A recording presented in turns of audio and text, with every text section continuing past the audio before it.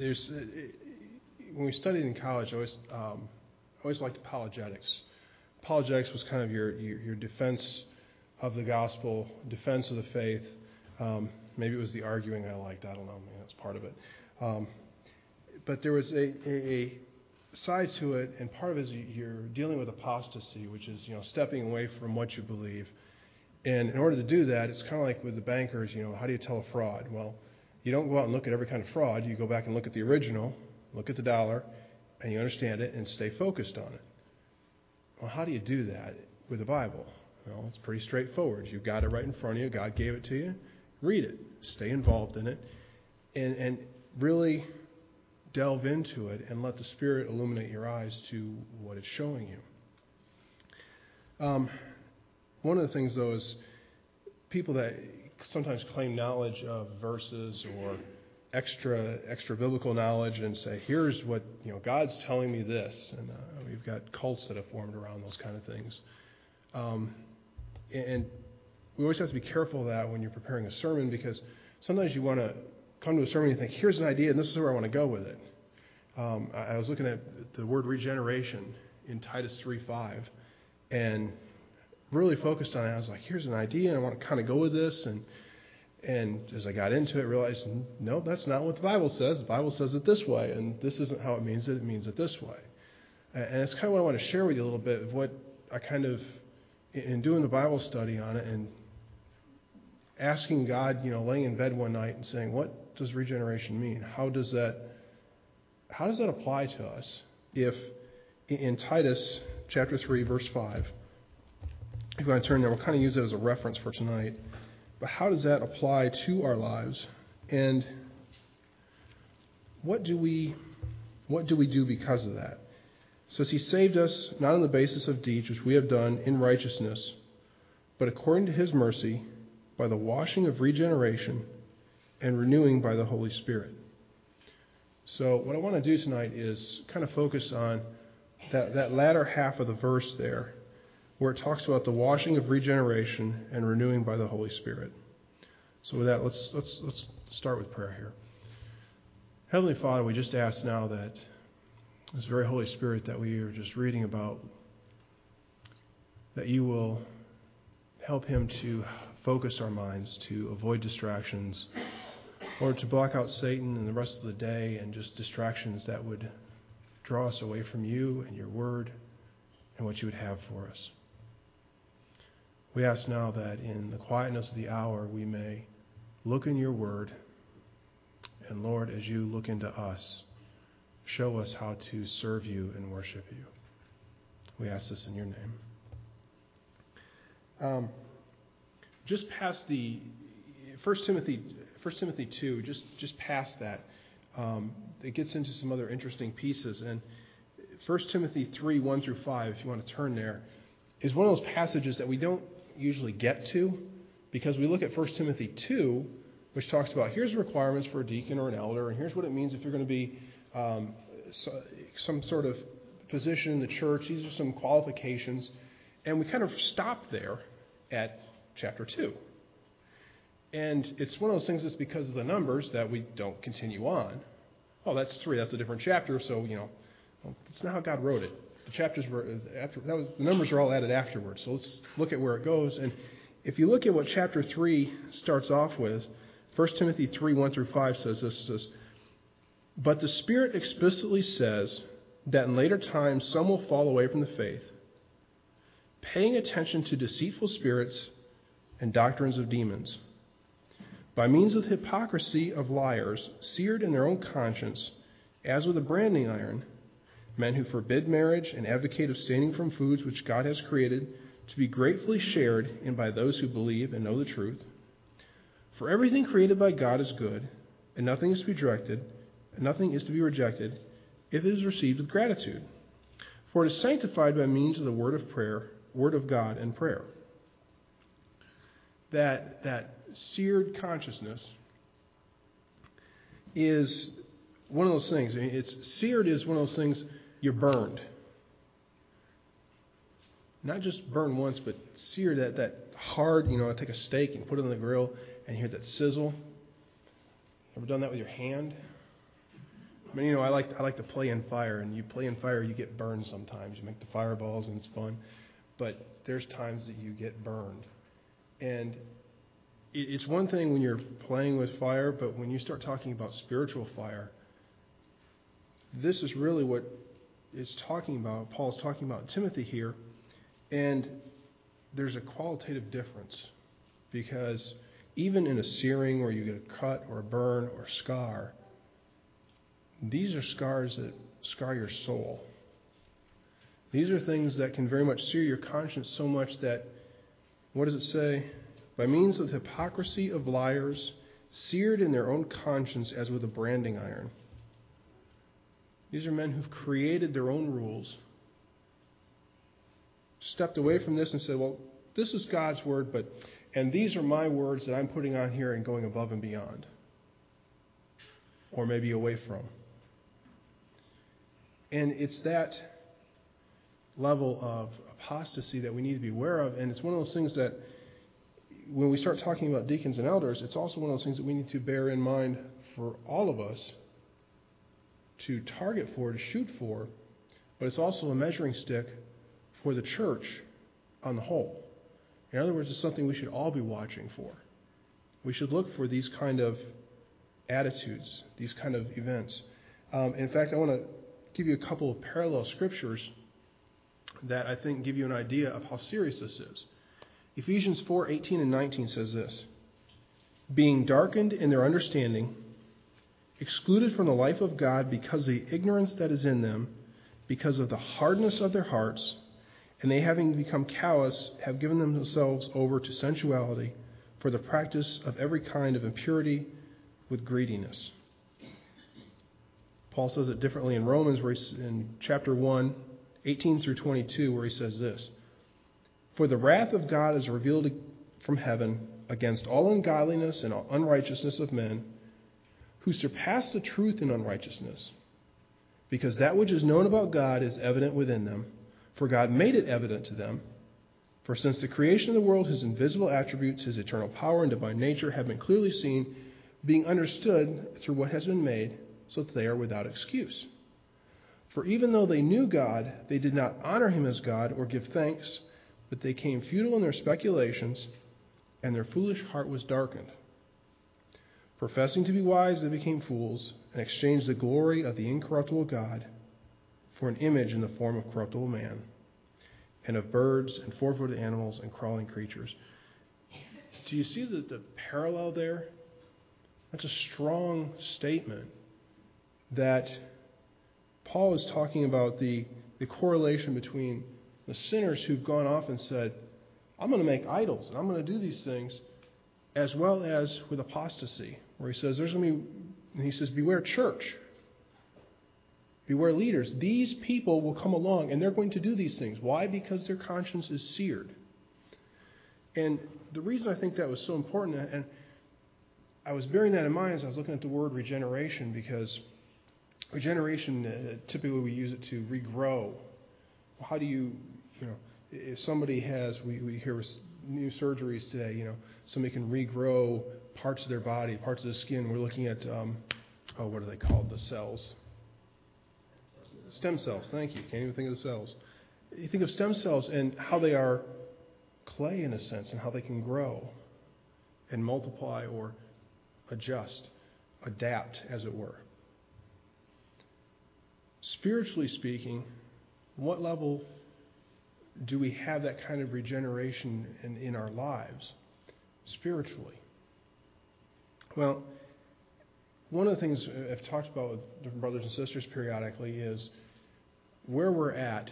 We often use the example of, if we're frogs, the old example of the frog, you drop him into hot water, he jumps out real fast, right? But if you put him in there and turn the water up, turn the temperature up, what happens? He'll sit there until he cooks. And I look at our civilization, our society, and I wonder how hot it is.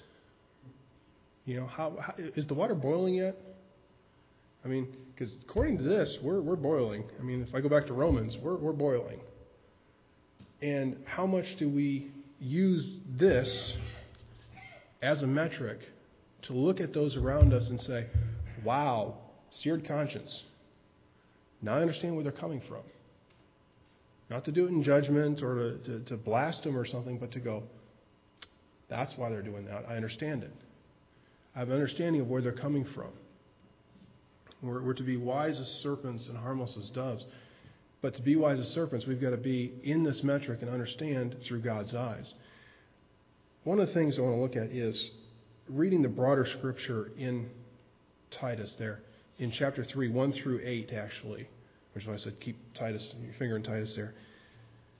This is what it says. It says, remind them to be subject to rulers, to authorities, to be obedient, to be ready for every good deed, to malign no one, to be peaceable, gentle, showing every consideration for all men.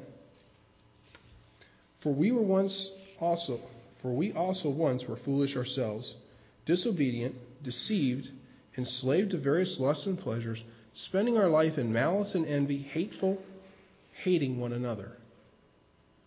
Verse 4 starts off, but when the kindness of God our Savior and His love for mankind appeared, He saved us not on the basis of deeds which we have done in righteousness, but according to His mercy, by the washing of regeneration and renewing by the Holy Spirit, whom He poured out upon us richly through Jesus Christ our Savior, so that being justified by His grace, we would be made heirs according to the hope of eternal life.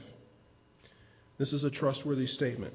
And concerning these things, I want you to speak confidently, so that those who have believed God will be careful to engage in good deeds. These things are good and profitable for men. Now, the difference here is this. I want to look at a little bit of a difference between regeneration and renewal. Because the words don't mean the same thing. There's a difference there. And regeneration is actually only used in Titus 3:5 and also back in Matthew 19, where it's regarding the new earth and the millennium kingdom. It talks about a rebirth. It is the new birth. It's an event that changes us spiritually. That term regeneration is literally the new birth. John 1:12 and 13 says it this way, but as many as received Him, to them gave He the right to become children of God, even to those who believe in His name, who were born not of blood, nor the will of flesh, nor the will of man, but of God. You might remember Nicodemus' question in John chapter 3. What does he say? How can a man be born again? Jesus looks at him and says, and you're a teacher in Israel? Jesus just took the temperature of the water right there, didn't He? And you're a teacher in Israel? And you don't know? John 5:21 says this, for just as the Father raises the dead and gives them life, even so the Son also gives life to whom He wishes. Ephesians 2 says it this way, 4 through 7. But God, being rich in mercy, because of His great love with which He loved us, even when we were dead in our transgressions, made us alive together with Christ. By grace you have been saved. And raised us up with Him, and seated us with Him in the heavenly places in Christ Jesus, so that in the ages to come He might show the surpassing riches of His grace in kindness toward us in Christ Jesus. Now, the reason we kind of go through those is because I want to look at all three persons of the Trinity are involved in that giving of life. Whether it's from the Father, even as in James 1:17 talks about all good things come from the Father, to the Son, as we just read, who gives life. 1 John 5:11-12 says it this way. It says, and the testimony is this, that God has given us eternal life, and this life is in His Son. He who has the Son has life. He who does not have the Son of God does not have life. So one gives, and it's by the power of the other, and then at the final is the Holy Spirit, who is the very regenerator, the one who actually gives us the new birth, that makes that occur. And it is this. John 3:3-7 says it this way. This is of Nicodemus. He says, Jesus answered and said to him, truly, truly, I say to you, unless one is born again, he cannot see the kingdom of God. And again, Nicodemus says, what? How can a man be born when he is old? He cannot enter a second time into his mother's womb and be born, can he? Jesus answered, Truly, truly, I say to you, unless one is born of water and the Spirit, he cannot enter the kingdom of God. That which is born of the flesh is flesh, that which is born of the Spirit is spirit. Do not be amazed that I said to you, you must be born again. Now, the Spirit gives life to us. And Ephesians 2:5 says it parallels us being made alive with Christ. Okay? The thing you have to understand is that in our transgressions, we're dead. It's kind of a difficult concept a lot of times because we look around and, gee, everybody's moving. They're breathing. They're alive, right? But do we recognize the fact that, especially when we walk outside the doors, they're spiritually dead? What does that mean when we talk to those who do not know Jesus? We need to be very conscious of the fact that they have not been quickened, they haven't been awakened, they have not been raised as with Christ. Ephesians 4:24 says it this way, and put on the new self, which in the likeness of God has been created in righteousness and holiness of truth. Now, this contrasts with something else that's occurring. Because just because we're born, we don't stay that way, do we? Thank you, Eliza. A little sigh right at the moment of time. We don't stay at that size, do we? We keep growing and teething all night. I think of what the mercy that God must have on us as we teethe all night, as we grow. You know, how many times does He have to change our diaper because we make mistakes? Our spiritual diaper, as it were. How do we test our Father in heaven? That's the renewal aspect. You notice it's not just, okay, you're regenerated, you're saved, off you go. You're perfect. Keith mentioned in his prayer, he said about this process of being more sanctified, being more holy. It's set, it's started. We will reach a point in heaven where we are, at that point, made holy. God recognizes us as holy because He looks at what His Son has done. But we're in a process. I always love the image of the caterpillar. You know, be patient with me. God isn't finished with me yet. At some point, there will be that transformation. Spiritually, that transformation starts when you accept Jesus into your heart and the Holy Spirit comes in and quickens you and makes you alive as with Christ at the resurrection. 2 Corinthians 5:17 says it this way, Therefore, if anyone is in Christ, he is a new creature. The old things passed away. Behold, new things have come. Now, take any 16-year-old, go out and put them in a car. How many of them know how to drive? Yeah, okay. How many of us go from doing an automatic to a stick and just pick it up like that, right? It still takes a little bit of time. Grind the gears a little bit until the semis come, and then you learn how to really peel out. I did that in an intersection. I still have a flashback. I can see that intersection. I can see the Kentworth truck where I learned how to drive stick just like that. But in our spiritual lives, it's an ongoing process. And sometimes you're going to have moments like that where spiritually you make a leap and you grow. And other times you're going to be going through maybe times of trial, times of doldrums, times of suffering. Times when you're going, I don't know. Well, guess what? Here's the rock. Focus on it. When you don't know, focus even more on the rock. And I say that because there's a tension. We war in our flesh. I love the way Paul discusses it. He says, that which I want to do, I don't do. That which I don't want to do, I end up doing. You know? And he's somebody who met Jesus on the road. And yet there's this tension. 1 Peter 2:11 says this, Beloved, I urge you as aliens and strangers to abstain from fleshly lusts, which wage against the soul. See, that's where the Spirit comes in. That birth process, that's just the initial phase. Right, ladies? They don't just come out full born, ready to go, and off they go. There's a whole lot more to go. That's where the Spirit comes in. And what I want to suggest to you is this. Look at Titus 3:5 again. And actually look down past 5. And as it wraps up in 8, it says this. This is a trustworthy statement, and concerning these things, I want you to speak confidently, so that those who have believed God will be careful to engage in good deeds. Hear that? So that those who have believed God will be careful to engage in good deeds. These things are good and profitable for men. How many times do we read through the Bible, especially in the New Testament, especially from Paul to Peter to James? What do they instruct us on each and every time? There's a list, isn't there? Do these things. Avoid these things. Do these things. And I love the way it says it there. So that those who have believed God will be careful to engage in good deeds.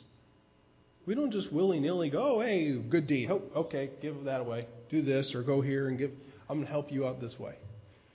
We have to be very careful how we do it. We have to be conscious of it.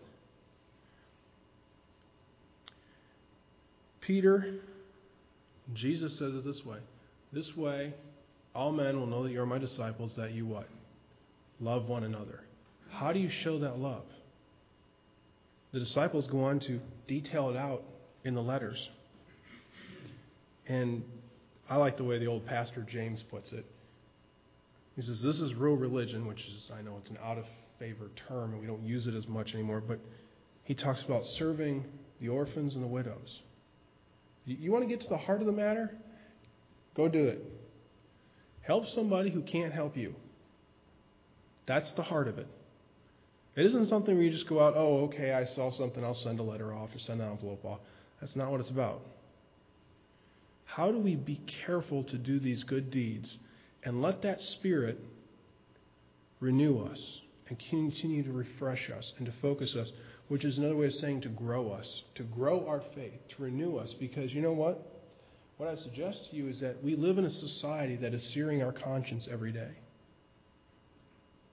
We live around people who, as they want you to look at things the way they do, will try to sear your conscience into this. And if we allow that, we allow ourselves to slide into that apostasy. Or as it says also, to fall away. One of the metrics that we can use in our own hearts is to look at that and say, am I being careful to do these good things? Am I being careful to do good deeds? Am I being careful to listen to what the Spirit says in my life?